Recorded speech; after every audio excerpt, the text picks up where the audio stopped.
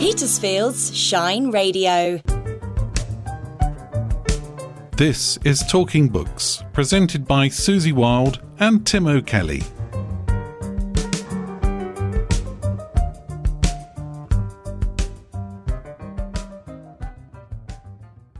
Hello, I'm Susie Wilde.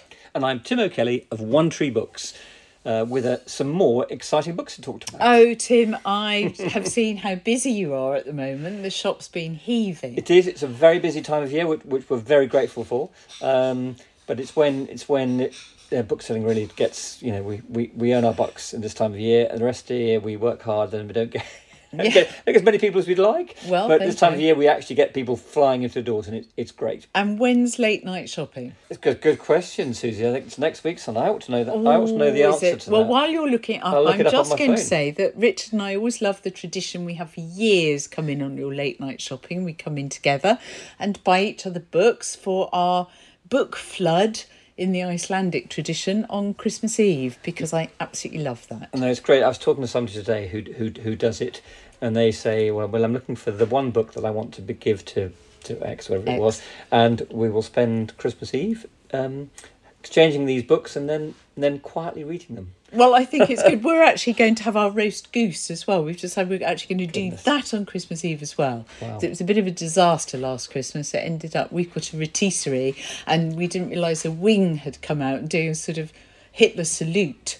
And so it had stopped rotisserieing, so one side was completely black. So we're going for a better thing. So that's why my vegetarian Christmas will be successful, because I'm sure it will work out nicely. You can't burn it. So what are you reading at the moment, Tim? Well, I've been reading an interesting book called The Exhibitionist by Charlotte Mendelsohn.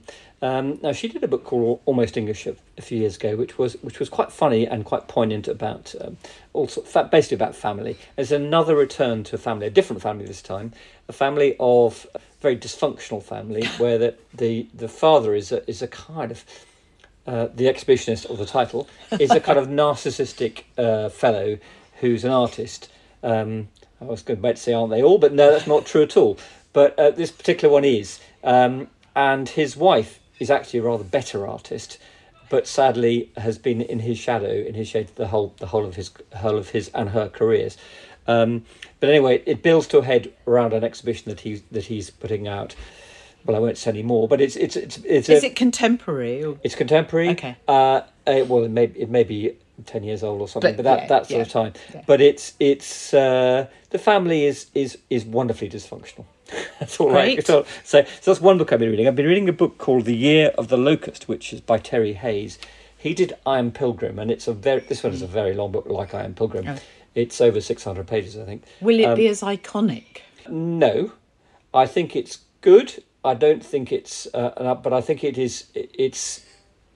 I think it's very good in parts and less good in other parts, because it's a very long book and it has its ups and downs. It's kind of both a book about usual terror bomb plot type story at the heart of it, but also has some secret tech which the Americans they produce, which is a bit of a game changer. And I won't tell you any more about that, but that's what that comes in the middle of the book, and then it gradually takes over the whole plot. And then we get all sorts of maybe more fantastical things start to happen because of this new tech, and because of also partly because of deep mining in space stuff is brought back, which releases things into the. Anyway, I won't say any more. Fine. But it's well worth the read, I have to say, okay. Because he does a really exciting writer. It's a good writer. There were parts where I was absolutely flying through the text. So that's another book I was reading. I've started Impossible Creatures by Catherine Rundell.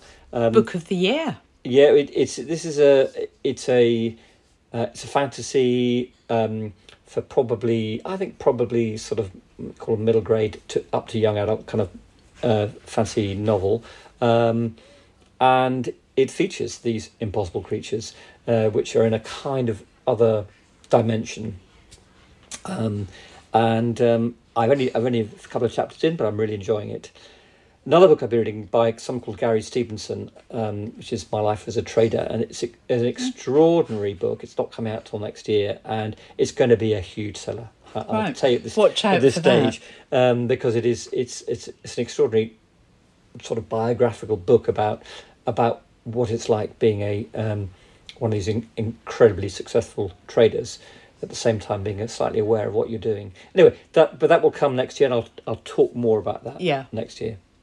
Fantastic. How about you? What have you been reading, Well, Susie? I said last time that I was reading A World of Curiosities by Louise Penny, which wasn't strictly true. I meant I had bought it.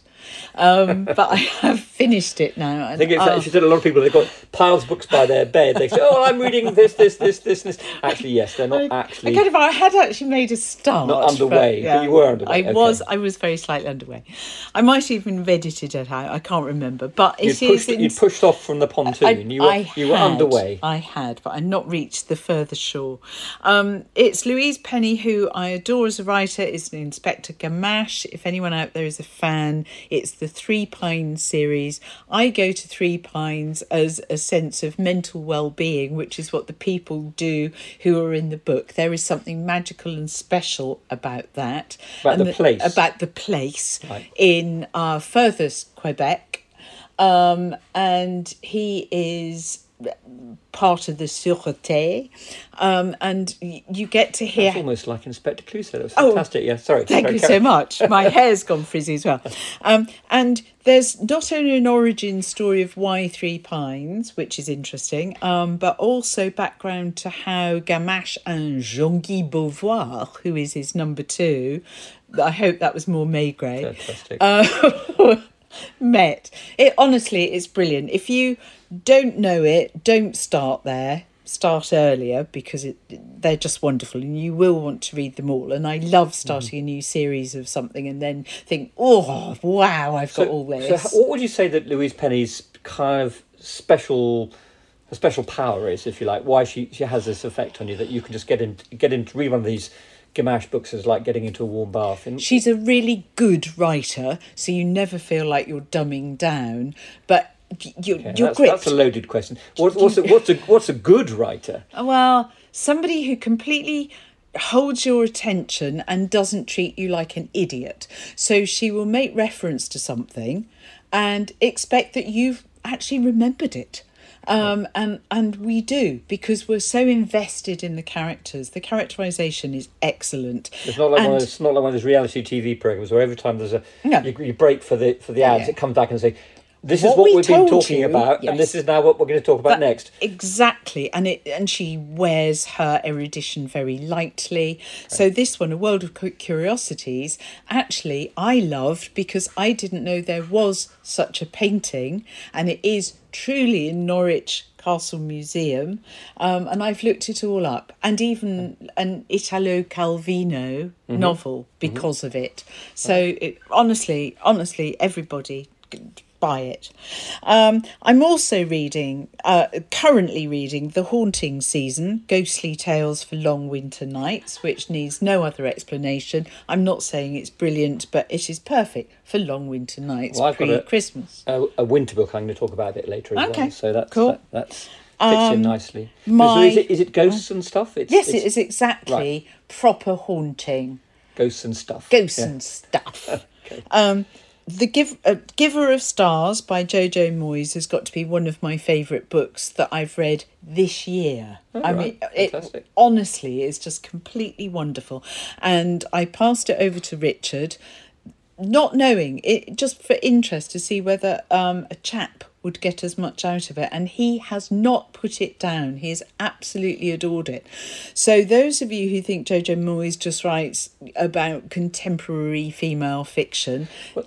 I was going to interrupt. Like you did. I was going to interrupt and say I don't really hold with this books for gender, because I suppose I primarily read books by women, but I think a good writer is a good writer, and a good book's a good book. It doesn't actually matter. But don't you find the covers tail you one way? It's like, I don't like books for ages, like you've talked about Imaginary Creatures. I don't like it when you put a number on. This is for 8 to 10-year-olds. You know, it's just rubbish. Yes. That's fine. I think that the publishing industry wants to push you down certain avenues, and it wants to wants to say, well, this is a book for women, this is a book for men, this has got I don't know why. blood and this has got guns or whatever, and this is all soft focus. And actually, that I think that's a really false kind of division, really. But why wouldn't they want a bigger market? Have both sexes reading. It's getting any market, darling. Any market would be fine.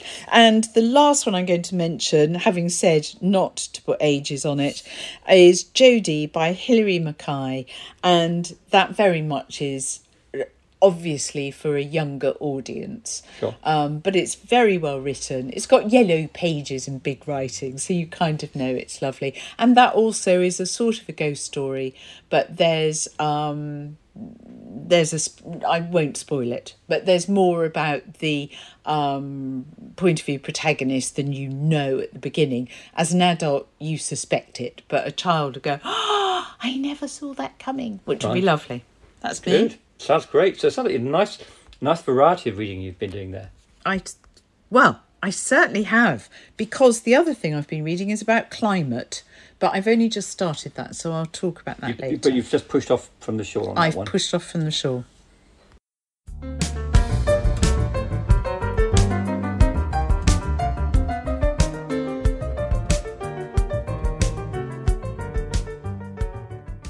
So what have we got to look out for, Tim? Well, there's 3 books I've picked out that are out now that I think are appropriate for the season. So the first one I picked is Nature Tales for Winter Nights. So this is exactly what it says on the cover. It is a collection of writing, sort of, which is seasonally appropriate, if you like. They're not particularly Christmassy, but they're about being cold quite a lot of the time. Also about the turn of the year, the time of year. She talks about Janus, which I don't know, but the Roman god of kind of doors and gatherings and transitions. Obviously, that's from where we get January. Mm-hmm. She talks about in Western Greenland, the word for winter is the same as the word for year. It's how lovely! It's ukyoch, apparently. I don't know if I pronounced that right. Any native speakers. So if I was horrible, I'd be having a go about your accent. And the Lakota year apparently goes from the first snowfall to the first snowfall. Oh, that's the turn of the year. I suppose it's kind of like ours, really. And also, did you know that in Iceland, in the sort of pre-Christian era, that goes back pre-12th century, they only had 2 seasons. The Norse calendar only had 2 seasons, winter and summer. Didn't really have. Of course, I do know that. Any of these turns of the year, it was just like you're either flipping cold or you're very hot. There's nowhere in between. Or plenty and famine. Plenty and famine as well. And so it features kind of some folk stories in here. There's a little quote from Anne Frank. There's a little bits Tove Jansson. All sorts of different people. And it's quite a slim volume, I note. Yes, but hardback and looks a perfect It's really present. nice, actually. It's got nice end papers, and it's Beth Chatto, Robbie Louis Stevenson. So who's edited it? Who's made the selection? So someone called Nancy Campbell, who's a writer herself, and she's brought these bits together anyway. That it's a nice little volume. Lovely. That's one book I was going to mention. Another one is Rick Stein's new book, which is called Simple Suppers. I saw that on the table. It looked lovely. It looks really nice, and actually then they're fairly simple. They're not incredibly simple, and they're not just one pot either. It's a bit more than that. Although he has got a chapter on one pot recipes, but I think he's a nice writer, and these are some really interesting recipes. So that's another one. And the last book I wanted to mention is very, very much not new actually, although this is its first Christmas in paperback, and that is Claire Keegan's book Small Things Like These. Now I bring that because it's another kind of seasonal book. It's the snow is on the ground, and Christmas is around the corner. Although it's not about Christmas, and it's not really just about winter, but it very much.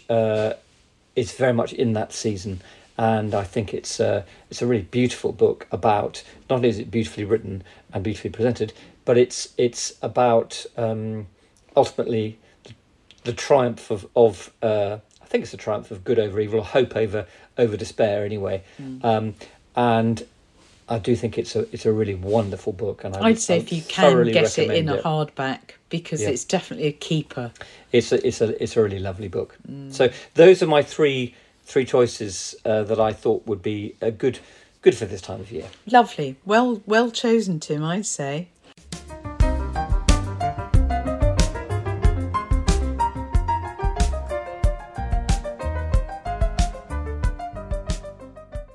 Tim, I'm really excited that we're going to be welcoming Michelle McGorrian to be interviewed.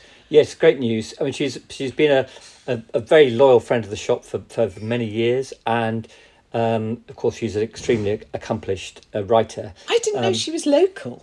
Yes, so she's I suppose how many books she's written? A lot of books. But listeners will know from Goodnight, Mr. Tom, I'm sure. That's perhaps her best known book, one that's been translated into so many different languages and has been produced on television and John Thaw, and also on the stage as well. So it's she's someone of a great accomplishment. Wonderful.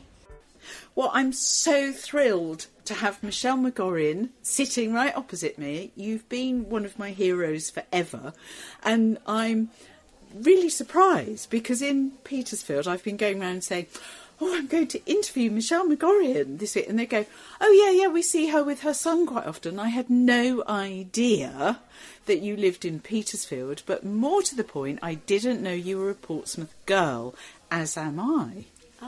And possibly a very similar vintage. And Michelle, I've got to just first of all say that Tim told me to read Just Henry. He said I would adore that. I had to get it from AB Books. Just saying, if any publisher is listening, it needs to be reprinted immediately. Thank you. And I love it.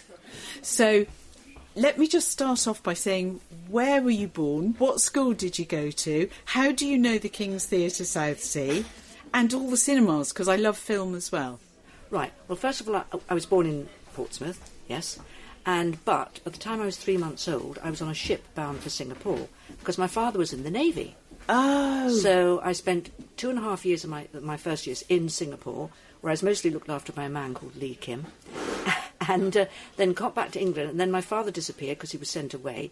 And he said, never again. When he came back, he was sent to Australia. And he said, this time, you're coming with me. And so I came back speaking with an Australian accent. Yeah, I was going to say, I can't hear it. And went to school in Waterlooville.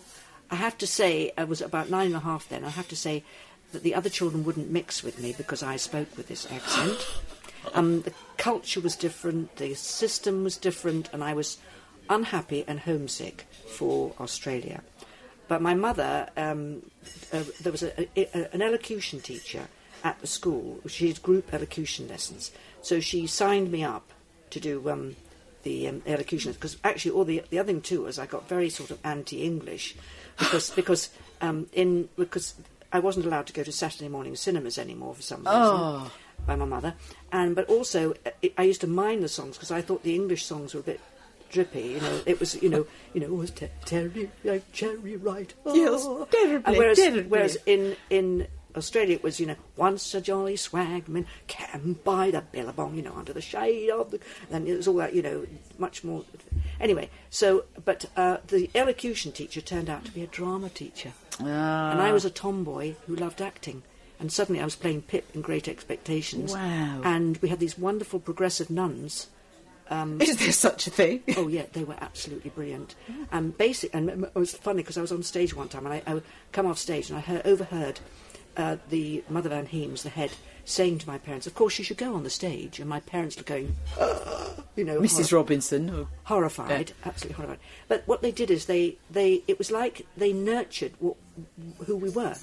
So one of my best friends was an amazing piano player, so that I had to play the piano every opportunity. My other friend was brilliant at maths, so they worked out when she was doing A-levels. She couldn't do physics there because they didn't have a physics teacher. So they arranged that somewhere else in... I can't remember, Horndine or somewhere because she could do... Anyway, and they just all, and they... That's brilliant. They were just magic. And they even had me doing stand-up comedy at the end of Assembly. So how do you know Portsmouth, the sort of 1950... I would come in at the 1960s, but it's so recognisable. How do you know that so intimately? Well, the the cinemas, obviously, were still around. The King's Theatre was still around.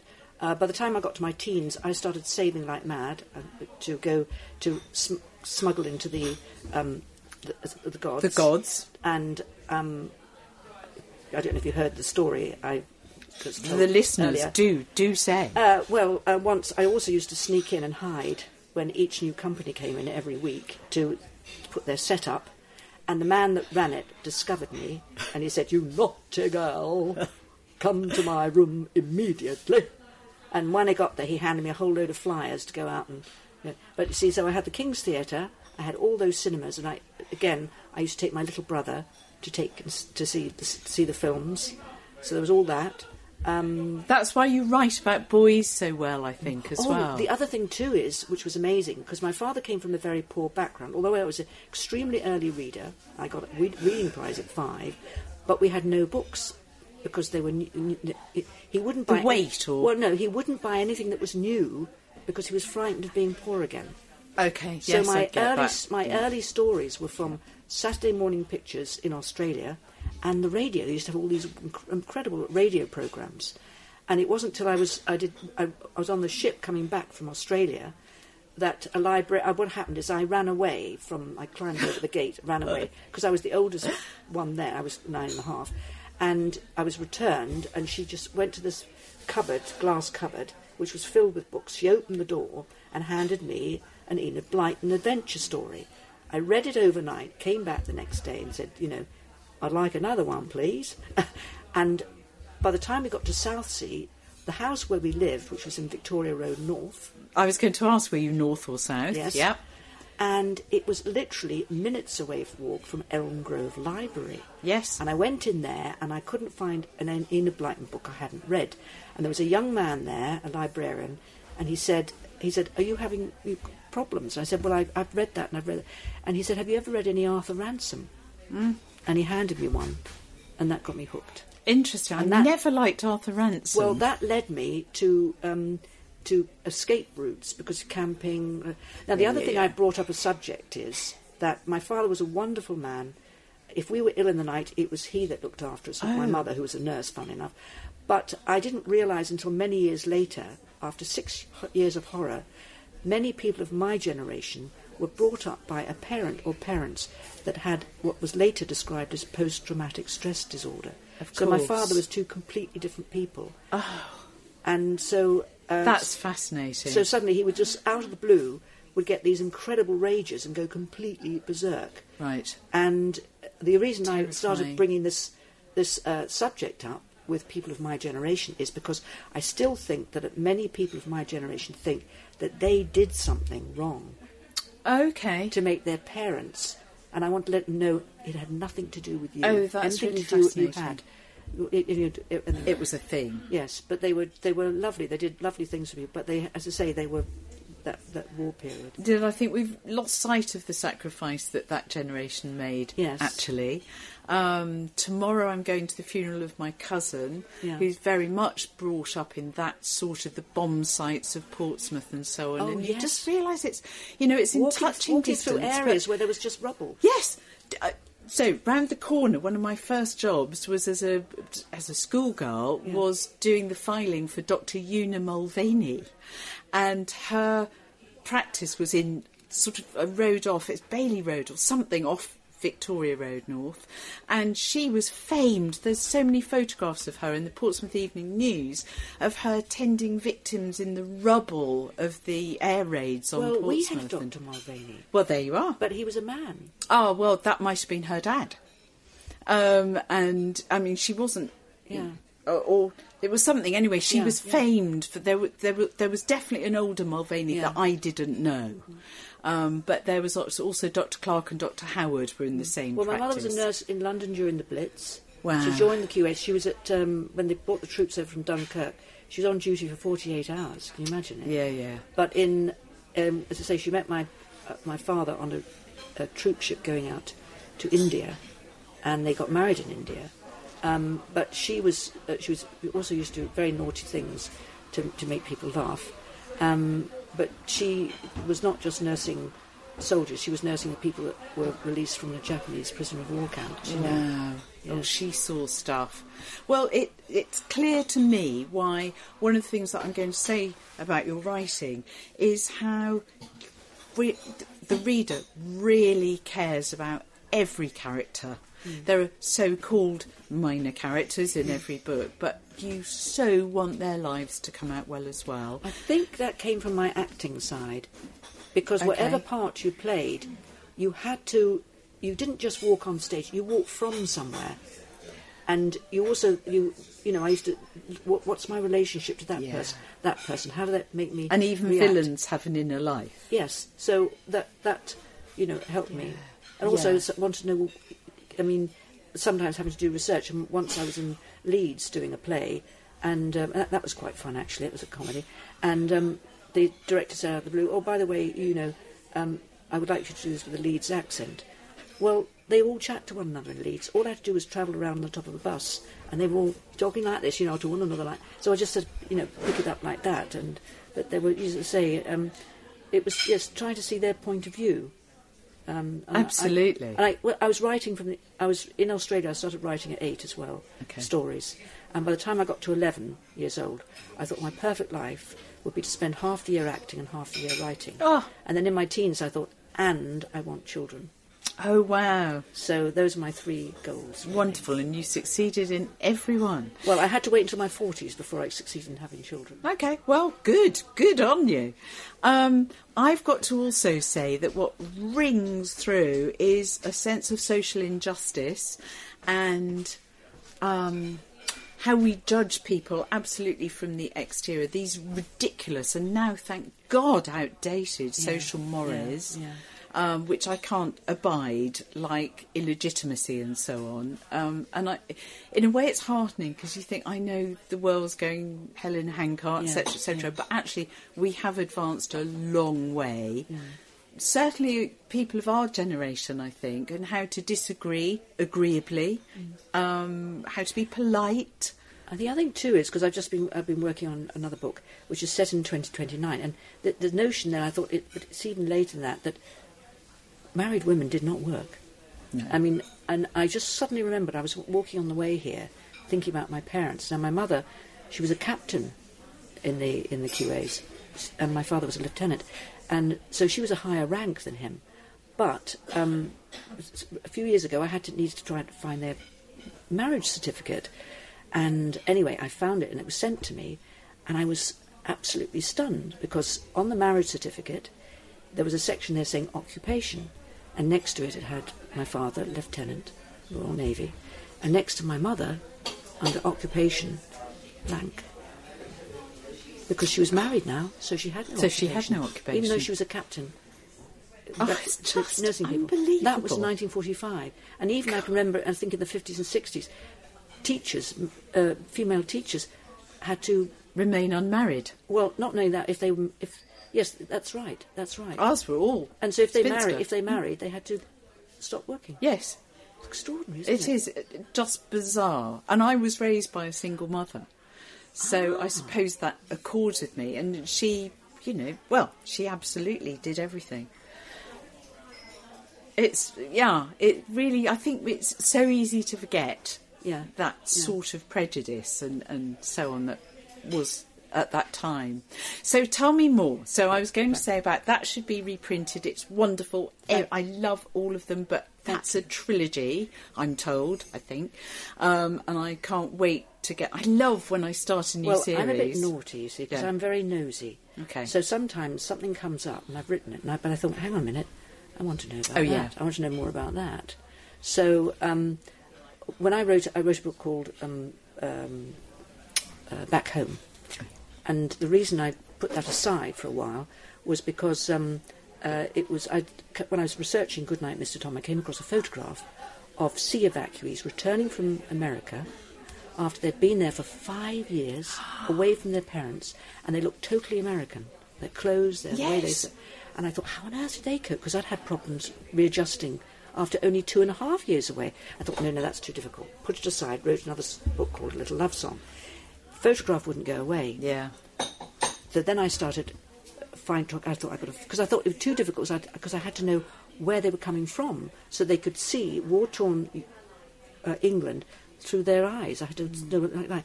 And then I started finding people to interview. And at one time, I know this sounds bonkers, but I even found myself in Connecticut. Good grief. One thing led to another. Isn't it fascinating? I know. And then I was in 3 Feydeau farces, and the director took me aside during one tea break, and he said, I've read back home. But he said it wasn't just evacuees from other countries adjusting. It was also people in this country. And he told me his story, and that led me to write a story about a boy wanting to be an actor from a working class background, which was like a no-no. Absolutely. And then a boy. And then an incident in that I wanted to know more. Why is that gang getting at his sister? And I wrote A Spoonful of Jam. And then there was a baby born in that. Thought no more about it, because the next thing, the cinema woke me up at 3 o'clock in the morning, and I thought I've got to go there, and that led me to write Just Henry, and a baby's born in that one, and in a book called Impossible, the other thing too, you probably know this, but after the war, of course, couples have been separated, so in 1946 there was a baby boom. Ah, yes. But then, beginning of 1948, beg your pardon, beginning of the following year, where are we? 1945, 46, there was the worst winter since the 1880s. And coal was buried under snow. Oh. And people couldn't get coal, and electricity was rationed. So the one way of keeping warm was to snuggle up in bed. And 9 months later, there was another population explosion. So that's why so many babies were born in 46. Hence the baby boomers. Yeah, the baby boomers, yeah. That's fascinating. I was born the year rationing ended. That's my claim to fame. Right. But that's fascinating. So I've got a baby born in there, and I've written of 1959, she meets the boy... Say no more. Say no more. I'm on it. I'm on it. Don't spoil it for me. So tell me more about the one that you're writing at the moment. How is it? First draft? Are you? Oh no, research? It's actually. Well, funnily enough, this afternoon, by coincidence, what I did is because people keep saying to me, "Oh, teenagers don't read historical fiction." Oh, that's rubbish. I know, and I know someone who was mad about science fiction when he was very, very young, and then of course moved house. They moved house. And all the schools were full, and history, obviously one of the subjects, and this person thought, hang on a minute, if this boy, science fiction, the world of science fiction is as crazy to a young person as what it must be like to live. And also when I was doing history, I thought, I'm not interested in kings, queens and laws, I want to know about ordinary people. Absolutely. And so that led me to, so anyway, I've been going around the houses here. So anyway, so that's why a lot of my books have gone out of print. But I've written this book set in 1929, as I told you, and I thought, well, hang on a minute. I very cheekily asked the head of history at the local school if she would consider reading the draft. Anyway, she came back and said, I really like this. Do you mind if my students read it as well? And I'm meeting them this afternoon for a chat. Brilliant. Is that at TPS? Yes. Wonderful. So just to get some... because that's so good for them. But also, really. I wanted to a bit naughty, I wanted to write an element of farce in it as well. Yeah, no. Because I thought, where are we going to get our next writers of farce? So that was a bit naughty. No, but I think that's brilliant. Michelle, I've got an adult book as well, but that's well, you see, I don't believe in all this age thing. Oh, I know. You know, if it's a good book, anybody can read it. And that's about a good ruin in 1945 in Kent. Wonderful. Yeah. I'm thrilled to bits to meet you. It's been a lovely chat, and well, it's lovely to meet someone from Portsmouth. And we'll see each other again. Yes. I hope. Yep. Thank you.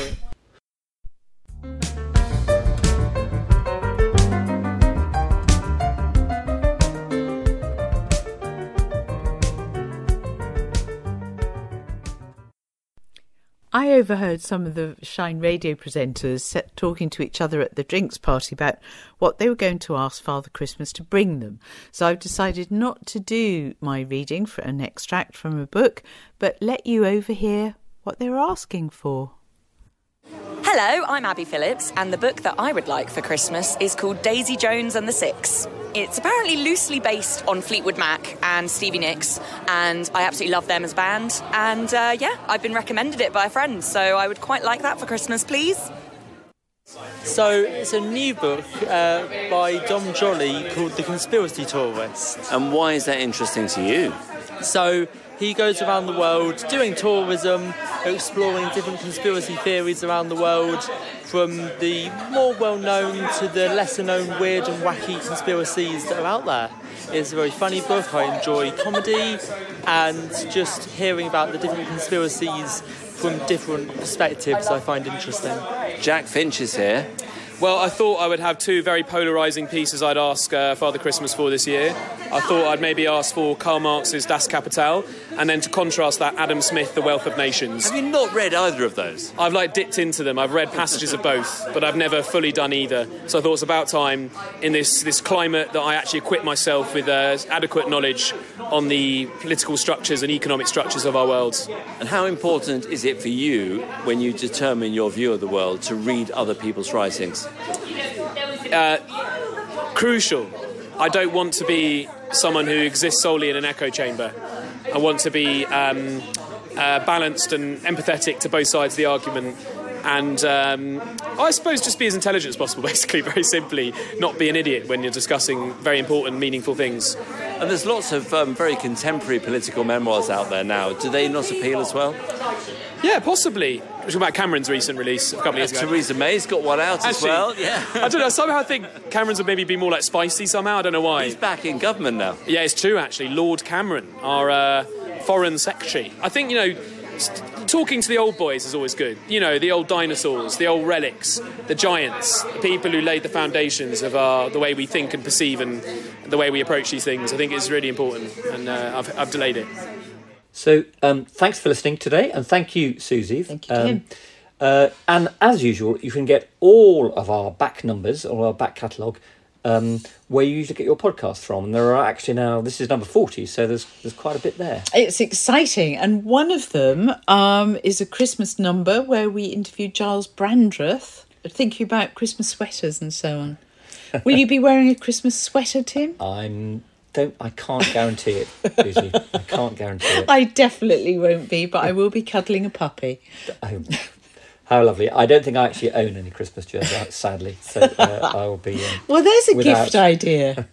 Thanks, Tim.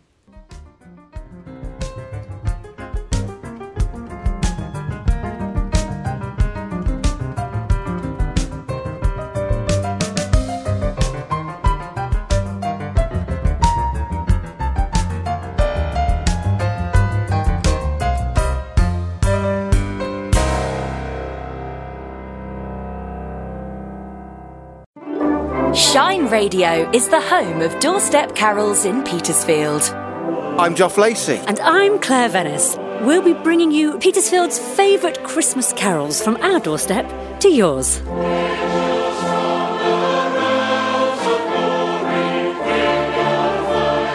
We all know the words, we all know the tunes. But if you don't know them, we've got the handy pull-out on the website, shineradio.uk. One of my favourite things this time of year, Geoff, is singing carols. The first two words just get you in the mood, don't they? Ding dong.